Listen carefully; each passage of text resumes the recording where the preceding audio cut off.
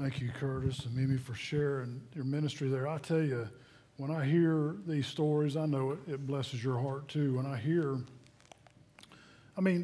from here, in technically Orange Park, Florida, Clay County, we pray for you, and we send financial support, and we do those things, and just kind of we do it. We pray for you, and we don't know, but man, when you hear like people are getting saved and God's doing work, it just fires you up, don't it? It's just like, man, Lord, thank you that we can be here in Florida and have a part on literally the other side of the world.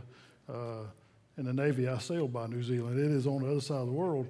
Literally, we have a part in their ministry on the other side of the world. And what an honor it is to be able to do that, and that God had let us have a part in that. So thank you for sharing and encouraging us. And I pray that boy's mom will get saved. I'm going to pray that she will. And that's good stuff. Thank you so much. Well, take your Bibles tonight. We're going to wrap up our study in the life of Joseph. And we're going to be in Genesis 45 tonight. And Joseph, the title is Joseph Revealed. We've been waiting on this for weeks, that Joseph would reveal, well, a lot of weeks while I was gone over summer week, but Joseph revealing himself to his brothers. Now, again, you remember the context here. Joseph, there's a soldier man right here on the pulpit. I think it had something to do with the youth put on the whole armor of God, because Haley had one and she left it in the car. So I'm going to leave him right there. All right. You know, Joseph was one of 12 boys, and 10 of them were rascals, and one of them was his blood brother, Benjamin, from Rachel.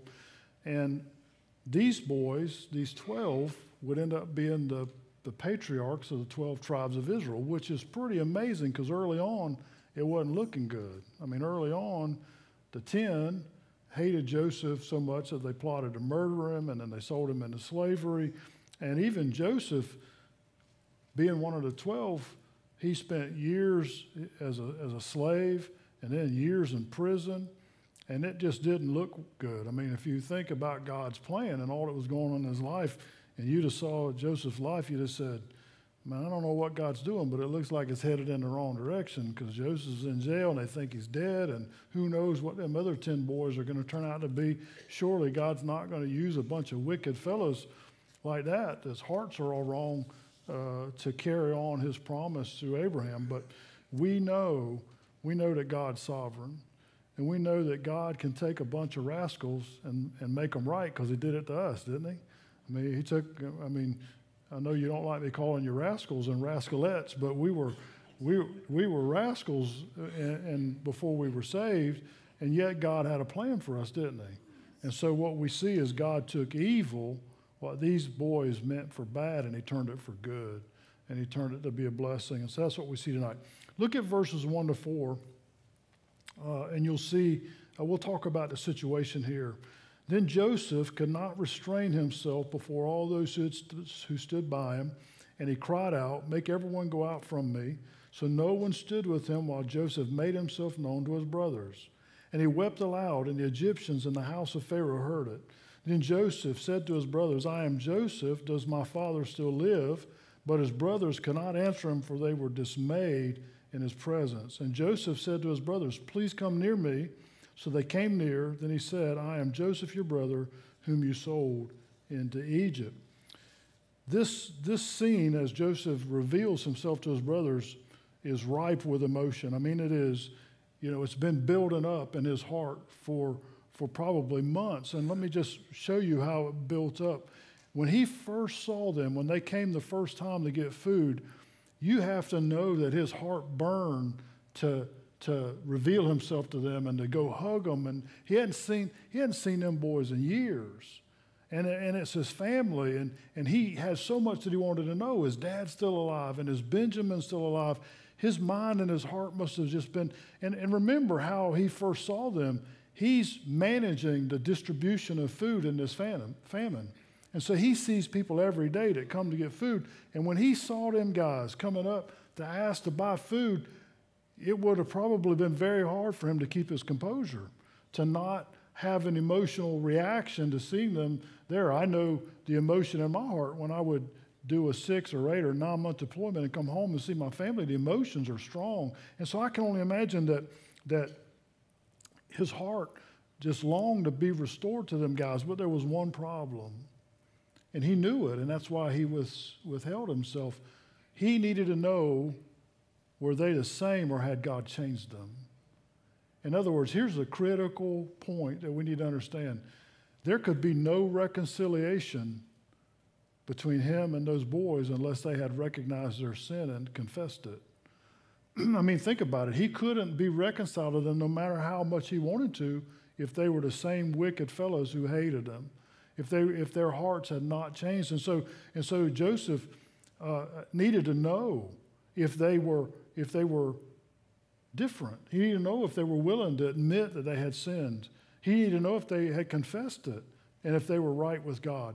And listen, this is something that we've and I've talked to some people about. This is a thing that I think is missing in our church and contemporary society. There can be no forgiveness of sin and reconciliation to God unless we're willing to admit we're sinners, unless we're willing to be confronted with the fact that we need a Savior, that we're sinful, and that God wants to be reconciled to us, but there can be no salvation unless we're willing to confess, God, I am a sinner, and I do need to be saved. People don't get saved because they like the music. People don't get saved because they like the fellowship. People don't get saved because they like being part of the church and being in the social group and the social club. People don't get saved because of that. People don't get saved because they raise their hand and sign a card. People don't get saved because they say, I want to be a follower of Jesus, and that's a popular term today. Hey, we're going to want, sometimes churches put in their purpose statement, we want to make followers of Jesus. Well, we do too, but you can only be a follower of Jesus if you meet him in the first place, if you have reconciliation with God. And the only way to have reconciliation with God is to have our sins forgiven. So there's an important lesson that we see in Joseph's approach to these boys. Now, how does he determine? And this is really a summary, but how was it he was going to figure out if these guys were still rascals or not? And remember, we're not talking about just a bunch of brothers who are bullies. We're talking about 10 guys who killed everybody in a town one time. We're talking about murderers. We're talking about guys who were mean and going to murder him and sold him into slavery. So he gives them a series of tests, really two. You remember, the first time they came, he accused them of being spies. And he threw them all in jail for 3 days. And in jail, we were privy to some of their conversation. They were going, well, God's found us out, and here we are. So they knew. They knew exactly what was going on. And then, remember, he kept Simeon, and he sent the rest of them home, and he said, here, the only way you're going to prove to me that you're not spies and get your other brother back is you go home and bring the young brother that you said you have, and then I'll believe you. Well, what he wanted to do was see Benjamin all along because he loved Benjamin. That was his brother, his full-blood brother through Rachel. And so you remember the boys go back, and they tell their dad, and Jacob's like, there ain't no way Benjamin's going with you guys because, Joseph's gone, and he's dead, and you're going to take Benjamin, and he ain't going. Well, they're about to starve to death because the famine's bad. And so Judah finally says to his dad, we got to go back, and we got to get food, and you got to let Benjamin go. And so Jacob relents, and Benjamin goes. Well, when they go back the second time, the second test is worse than the first test, remember? When he goes back, he puts his cup into Benjamin's bag and accuses him of stealing it, and then says Benjamin's going to have to be my slave forever. And you remember the whole story. Judah stepped in the way. Well, let me point something else out to us in Joseph's dealings with them. As he's testing them, he's really not trying to hurt them. I mean, he could have. He's the number 2 guy in all of Egypt. But he's not trying to. And did you notice that when he sent them home the first time, and even the second time, he sent them home with all the food they could carry and put their money back in the bag? So did you notice that while he's testing them, what is this? He's taking care of them. That's pretty good. What does God do to us sometimes? Does he test us? Does he let trials and tribulations and things come in our lives? He sure does. But God always takes care of us even when he's testing us. God always looks after us even when times are difficult. I was reminded of 1 Corinthians 10:13. It was a verse I had memorized when I was a teenager and began to read the Bible. There's no temptation, no trial, no difficulty that's overtaken you except such as is common to men. In other words, nothing new is going to happen to you ain't happened to somebody else, okay? And if this thing comes on you, it says in 1 Corinthians 10:13, Paul said, but God is faithful, and he will not allow you to be tempted above what you are able, but will with the temptation make a way to escape or bear up under it. That's a precious verse, because here's what you know if you're a child of God. God will never let some difficulty come into your life that's more than you can take. He promised it right there. He promised that if a difficulty comes in your life, he's going to give you whatever you need to stand up under it, and it won't overwhelm you. I have held on to that verse many times and said, Lord, you said that no matter how difficult it gets, you're not going to let me get overcome. Joseph, remember we said early on in the study, who is Joseph an Old Testament type of? Jesus. Don't you see Jesus all over this? Jesus sometimes will let us get in the fire. He'll let us get into difficulty. But he said, I'll never let you be overcome. And so in the midst of their trials, in the midst of their tests, Joseph is taking care of them. He's feeding them. He's giving them their money back. He's sending them on the way. And so in this second test, when he said, I'm going to keep Benjamin because he stole my cup, the real proof comes out. It was what Joseph was looking for. Judah, representing all of the boys, pled with Joseph to let him take Benjamin's place. He said, look, I told my dad if he let Benjamin come, that I would give my life as a surety that I would take care of that boy. And so what Judah was willing to do is put himself in Benjamin's place and sacrifice himself so Benjamin could go free. Again, who is that a picture of? Is that not what Jesus did for us? He went to the Father and he said, look, they all deserve to be destroyed. They're all wicked and sinful, but I will put myself in their place so they can go free. So Judah goes and does that, and that's the proof that Joseph was looking for. The hatred was gone. The selfishness was gone. And so Joseph knew that they had changed. And then he revealed himself, and notice how he did it. Before Joseph revealed himself to his brothers, he cleared the room. Well, you don't have to answer me, but think about it. Why do you think he did that? He said to all the Egyptian servants, all those people that were in the room, out. I suspect he had a personal guard that protected him. What do you think? I suspect there were Egyptian soldiers there. There was a security detail, and his old boss that used to own him, Potiphar, ran the detail. There's all kinds of questions there I wish I could answer one day. But the fact is, he's got a security detail, and he says, I want all of you out. And it just left him and his brothers. Why do you suppose he did that? I give you two reasons why. And the first one I think is more important than the second one, but they're both pretty important. I would suggest that when he revealed himself to these boys, they were stunned. In other words, the Bible says here that they were dismayed. The Hebrew word there is often translated in three different ways: dumbfounded, afraid, and terrified. I think they were afraid. I think when Joseph said, hey, it's me, remember the one you sold in Egypt? I'm Joseph, I'm your brother. What do you think their first thought was? This just went from bad to worse, because he's going to kill us. And he's going to do it slowly. It's going to take a long time. They were afraid. In fact, they had no words. And so Joseph tells everybody to get out.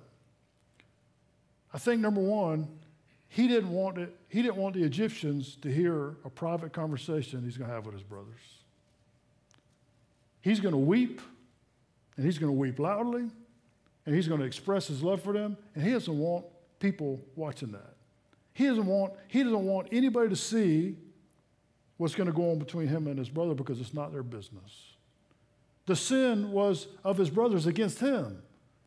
And I think he wanted to protect the reputation of his brothers. He didn't want the Egyptians to hear what they had done and what was going on between him and his brothers. Can I say, for us, in a personal way, our sin is dealt with between us and God. It's not other people's business. It's not somebody else's business that should get in your business about your sin. It's between you and God. And I think in church, I can make another application. If I could say there's one thing that is the bane of a pastor's existence, it is gossip. And people talking about other people. Why is it when somebody in church gets upset about something, they take to social media immediately and just spread it everywhere?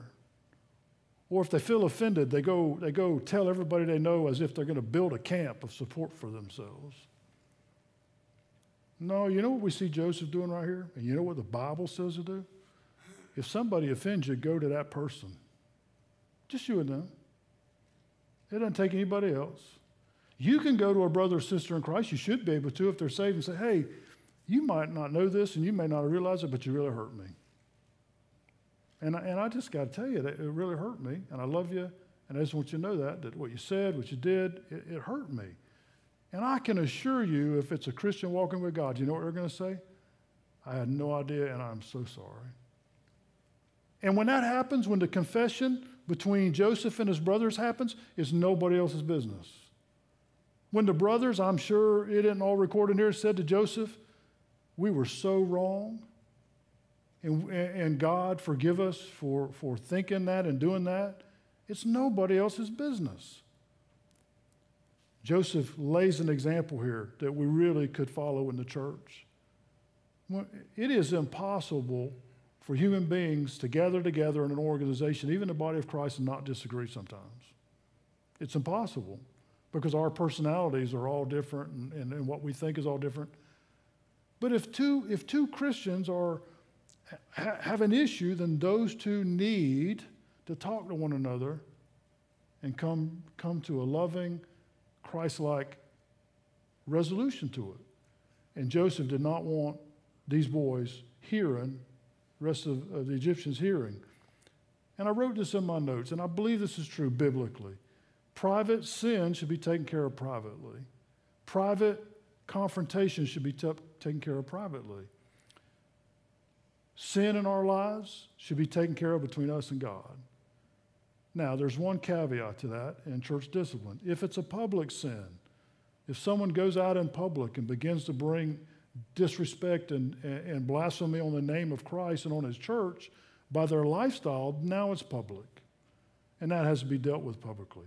But even in dealing with sin publicly, what does the Bible say? Go to them one-on-one first. And then 2 or 3 first, before it ever becomes this thing in church where it's talked about in front of everybody. So Joseph says here, I want everybody out because I got to deal with this with my brothers. We got an issue to deal with. The second reason I think Joseph threw everybody out is he wanted a hug. You say, well, why do you say that? The Egyptians were very clean people. Man, they shaved and they didn't have hair. They were very clean people. What do you think his brothers look like? Beards, sheep herders, traveled, dirty. I can tell you something, Joseph wants a hug. He wants to grab these boys. He wants to kiss them and hug them and tell them that he loves them. So he throws all the Egyptians out. He said, man, we're going to hug one another. And we're going to show and demonstrate our love. We're going to cry and weep, kind of un-Egyptian. And he's a leader. He's an Egyptian leader, so he throws them all out so he can have this relationship. And I was thinking, when I was writing this and thinking about Joseph revealing himself to his brothers, it reminded me of the prodigal son, that New Testament story in Luke 15. And without telling the whole story, you know the story. The young boy, the younger son, went to his dad and said, I want my inheritance early and I want to leave. And he sinned against his dad in doing that. Same as these boys sinned against Joseph. He sinned against his dad, but his dad gave it to him and let him go. And the Bible says he lived a riotous life, meaning he lived in sin and had all kinds of fun until his money ran out. And isn't that the way it runs, okay? It's a big day until the money runs out. And then remember it says he came to himself and he said, my dad's servants have a place to sleep and they have food to eat and I'll just go home and tell my dad that I'm sorry, and I'll just be a servant. I won't be a son anymore. The best part of that story is in Luke 15:20. Listen to this. And he arose and came to his father. But when he was still a great way off, his father saw him and had compassion and ran and fell on his neck and kissed him. That's what Joseph wants with his brothers. He wants to hug them. He wants to fall on their neck. He wants to demonstrate his forgiveness and his love for them. And the son said to his father, I have sinned against heaven and in your sight, and am no longer worthy to be called your son. That's confession and repentance. I've sinned against you and before God. Then he said, but the father said to his servants, bring out the best robe and put it on him, and put a ring on his hand and sandals on his feet, and bring the fatted calf here and kill it, and let us eat and be merry. For this my son was dead and is alive again. He was lost and is found. And they began to be merry. Joseph's brothers were lost to him. He was dead to them.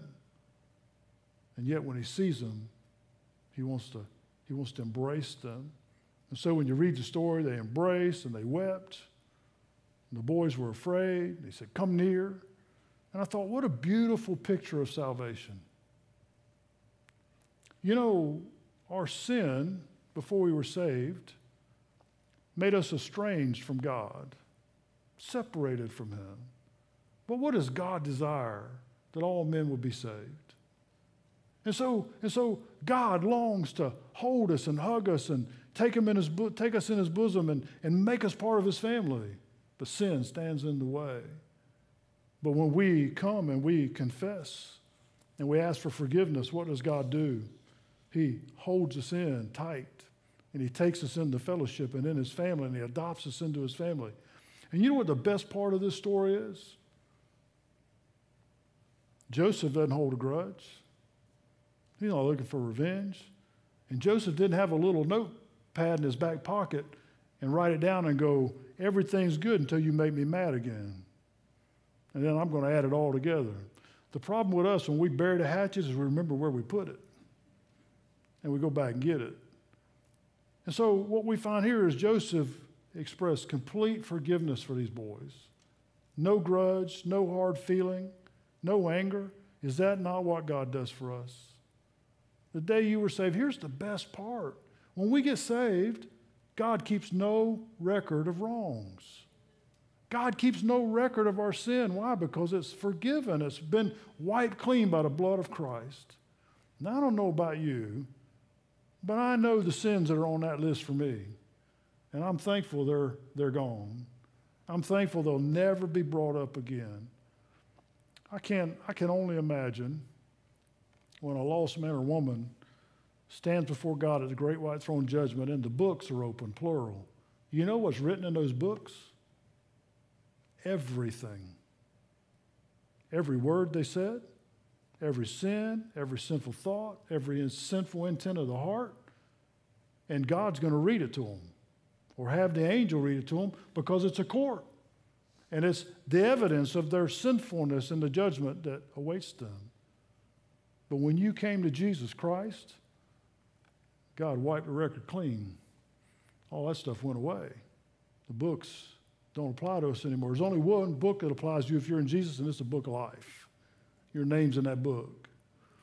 I had a fellow one time, I taught on that on the ship. I was talking about the book of life and how you ought to get your name in that book by coming to Jesus. And right after the Bible study, a guy came to me and said, my name's not in that book. How do I get it in there? I said, sit down. I led him to Jesus. We got done. He prayed. He asked Christ God. I said, now your name's in the book. I said, you're good. And man, he went away a happy sailor. Literally, he was a sailor. So he went away a happy sailor. Your name's in the book. Joseph forgave these guys. Now, they're afraid. Notice what Joseph says to them in verses 5 to 8. But now, he's revealed himself. I'm Joseph that you sent to Egypt. But now, do not therefore be grieved or angry with yourselves because you sold me here. For God sent me before you to preserve life. For these 2 years, the famine has been in the land, and there are still 5 years in which there will be neither plowing nor harvesting. Verse 7. And God sent me before you to preserve a posterity for you in the earth and to save your lives by a great deliverance. Verse 8. So now, it was not you who sent me here, but God. And he has made me a father to Pharaoh and lord of all his house and a ruler throughout all the land of Egypt. Joseph's first statement is important. Do not therefore be grieved or angry with yourselves. Think about that for a minute. Even as Christians, when we know that we're saved and we think back on the magnitude of our sin, it can be weighty, can't it? We think back to what we've done in life, and we can be hard on ourselves, and we can be judgmental of ourselves. There could be lingering feelings of guilt and of the feeling of judgment. Joseph said to them, don't be grieved or angry with yourself over what you did. What he was saying is, I've forgiven you, and God's forgiven you. Forget about it. That's good advice for us today. Be not grieved about the past in your life. I've had people come talk to me and say, Pastor, my past is just so sordid that it haunts me. And I tell them it don't haunt Jesus, because he's already forgot about it. So you ought to forget about it too. Don't let those things weigh on your heart, because no matter what we've done, God has forgiven it. He says, be at ease to them. In other words, allow the grace of God and the grace of forgiveness to minister to your heart. You know, Apostle Paul struggled with the same thing. Let me read you something Paul said in 1 Corinthians 15, 9 and 10. Paul said, for I am the least of the apostles, who am not worthy to be called an apostle, listen, because I persecuted the church of God. It weighed on the Apostle Paul's heart all the time that he fought against Jesus and that he persecuted the church. But listen to what he said, verse 10. But by the grace of God, I am what I am. That's a good statement. By the grace of God, I am what I am. God brought me out of it. He saved me, and I am what I am. I'm an apostle. He says, and his grace toward me was not in vain, but I labored more abundantly than they all, yet not I, but the grace of God which was with me. Paul said, it bothers me every day that I persecuted the church of Jesus Christ, the one I now love. He said, but I am what I am. God called me as I was. God called me out of that sin, and God saved me anyway. And I say the same to us today. No matter what our background is, no matter what the history of our life is, no matter what sins we've been involved in the past, when we got saved, we started all over. When we got saved, we started fresh. When we got saved, God wiped all that out. That's encouraging. That's encouraging to never have to answer for the past again. Paul was encouraged about it. Now, the second thing Joseph says here is, not only do I want you to be encouraged and not be troubled, but he said, I want you to understand the right view of this. Now, you might ask yourself, how is it that Joseph could be so forgiving? How is it that Joseph could be so compassionate to a group of guys who wanted to kill him? I mean, from a human perspective, wouldn't you be tempted just a little bit if you're the number 2 guy in Egypt and they show up to mess with them a little more? I mean, wouldn't you just be tempted to do that? Wouldn't you just be tempted to throw them in the pit for a while? You know, let them see how it feels. Maybe lock them. When he locked them in prison, I think he locked them in the same one he spent years in. They had to spend the night, 3 nights or 3 or 4 nights in the same prison where he was. But Joseph had none of that. You know why? Listen to this now. Because he had a right view of life.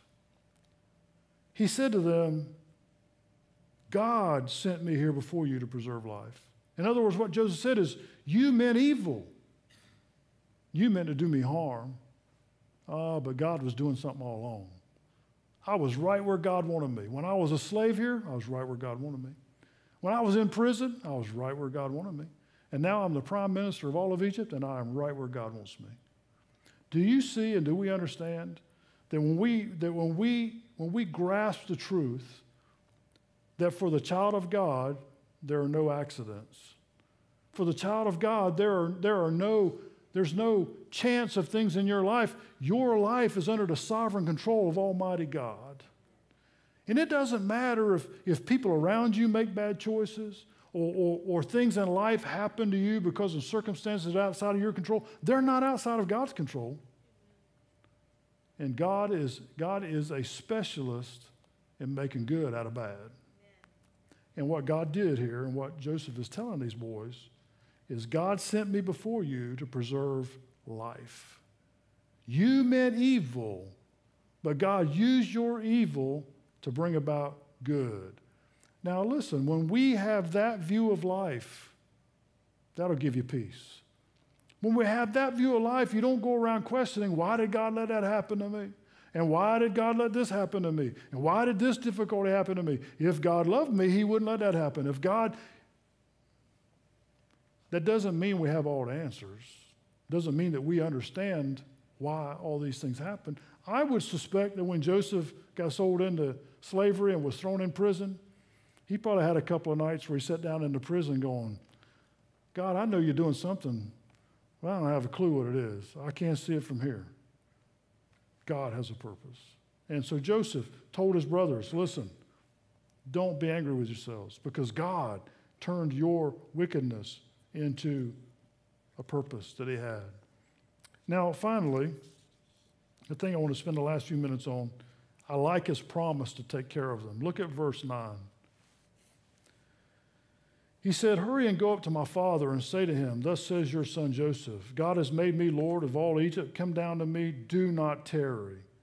You shall dwell in the land of Goshen, and you shall be near me, you and your children's children, your flocks and your herds, and all that you have. Verse 11. There I will provide for you, lest you and your household and all that you have come to poverty, for there is still 5 years of famine.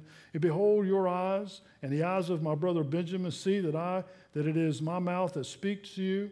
So you shall tell my father of all my glory in Egypt and of all that you have seen, and you shall hurry and bring my father down here.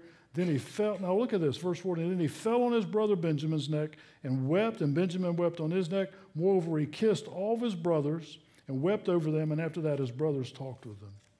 What a reunion. What a reunion. Let me show you a couple of things here, and we'll close. The first thing he said is, go get Dad and do it quickly. Why did he add that on there? Go get him and do it right now. Do it in a hurry. Go get him and bring him back here. Well, one, he ain't seen him. He won't see him. He loves him. But when you have good news, don't you want to tell somebody in a hurry? In other words, Joshua said, look, Joseph said, I want you to go and tell Dad quickly because I want him to know I'm alive. I want him to hear the good news. Kind of the way it is with the gospel, isn't it? We got the good news. Don't we want to tell people quickly? Aren't we urgent about it? Don't we want to tell them? They need it. You're not promised tomorrow, so we should tell them quickly. Now, I like the rest of the story, and I'm not going to take time to read it, but let me just tell you what happens. The servants in Joseph's house heard him weeping and wailing, and they realized that these were his brothers. And so Pharaoh finds out. And Pharaoh is excited that Joseph's brothers are there, and he finds out about Joseph's dad, and he finds out about the whole deal. And so Pharaoh says, look, not only do I want you to go get your father and get the rest of the family and bring them back here, but take some carts.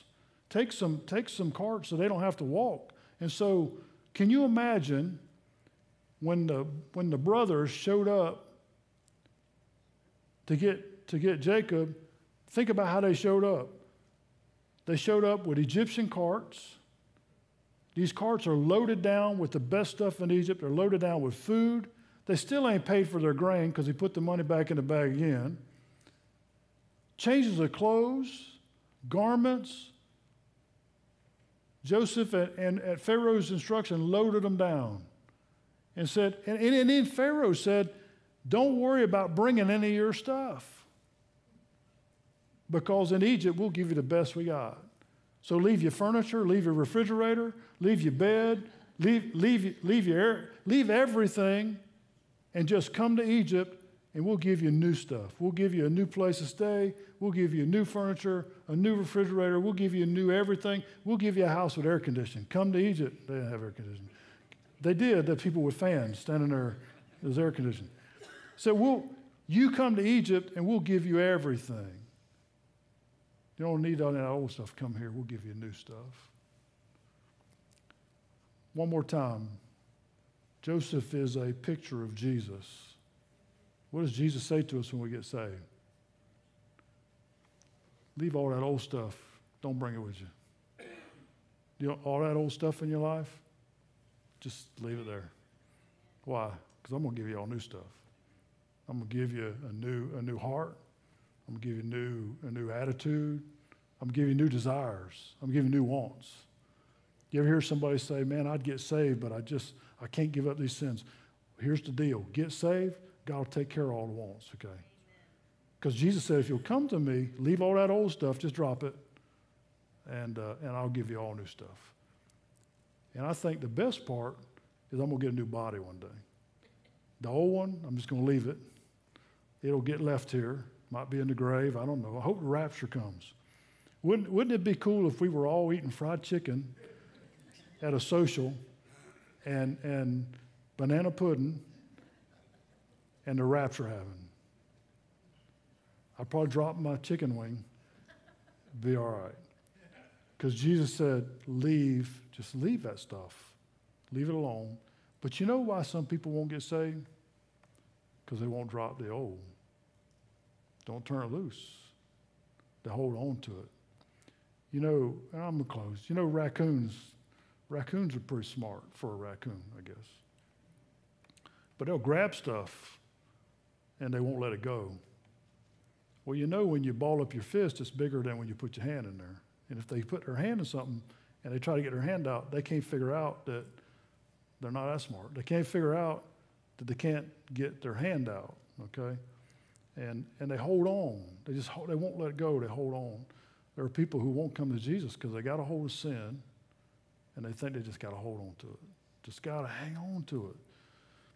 Like Joseph, Jesus says, just drop that stuff. Just let it go. Turn it loose. And the stuff that I'm going to give you will be way better than that. You don't need that. Let me read you one verse. Joseph wanted his dad and his family with them. He wanted them in Goshen where he could take care of them, fellowship with them, and be near them. You know, Jesus wants the same for us. Listen to this verse, John 17:24. Father, Jesus is talking to God the Father. I desire that they also whom you gave me may be with me where I am. Man, that's good.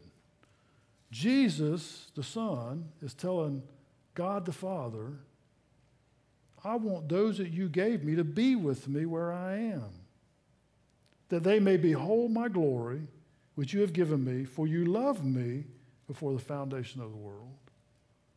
Jesus said, I want them to share in what you've given me. Man, that's good stuff. Joseph's the Old Testament type of Jesus in every way, in every way. Well, if you're watching online tonight or you're here and you've never been saved, could I encourage you to turn loose of whatever you're holding on to in the world? Just turn loose. Just leave it. Come to Jesus, confess your sin, ask him to save you, and he'll give you all new stuff. New heart, new life, new outlook on life, new view. Come to Jesus. Would you do that? Let's pray. Father, what a marvelous story about the life of Joseph, Lord. We studied it over many weeks, God. What an Old Testament picture it is of grace and mercy and forgiveness and compassion. God, just what you extend toward us. Lord, if there's somebody under the hearing of your word and they've never been saved, Lord, right now, may they consider that you love them and you want to save them. And God, may they just confess their sin and ask you by faith to save them, Lord. May you move on their heart. Bless the invitation time in Jesus' name, amen. As we stand and sing, if I can pray with you or help you, you come on the first verse.